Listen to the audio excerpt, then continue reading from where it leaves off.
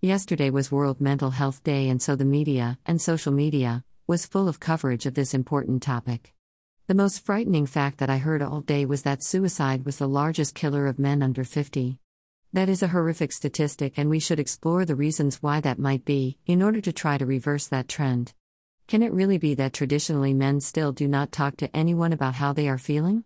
Women tend to be better at opening up to their friends than men are, but is that too simplistic an explanation? Are men also struggling because of some misplaced feeling that they should be strong, and so when they feel vulnerable, they take drastic action?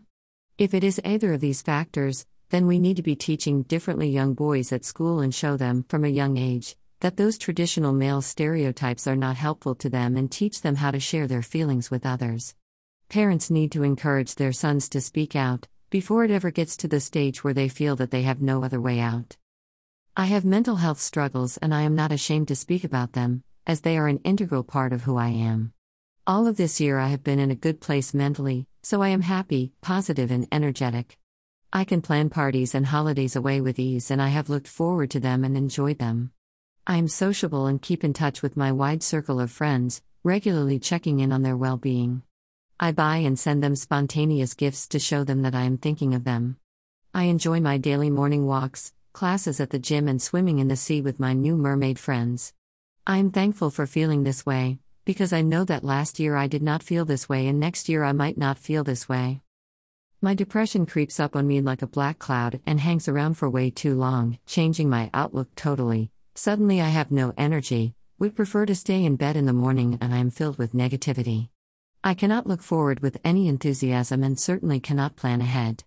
I withdraw from my friends as I do not feel as though I have anything worthwhile to offer them. I stop baking and writing, as my creativity disappears. I am unable to write this blog as I have nothing interesting to contribute, and it feels like too much effort. I struggle to exercise, beyond essential dog walking, and I feel tired all the time. In the past, this low has hung around for at least a year, and sometimes, nearer 2 years, and I hate it. It seems like such a waste of time, a waste of life, as I miss out on so much.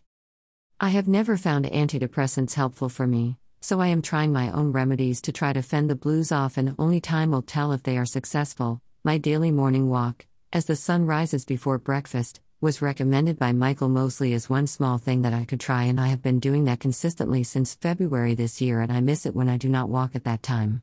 Sea swimming in cold water is also supposed to have many health benefits, one being improved mental health, and I am loving that too. The new friends that I have made this year with fellow mermaids has been an unexpected bonus, and I hope to be able to continue to swim through the winter too, albeit more briefly.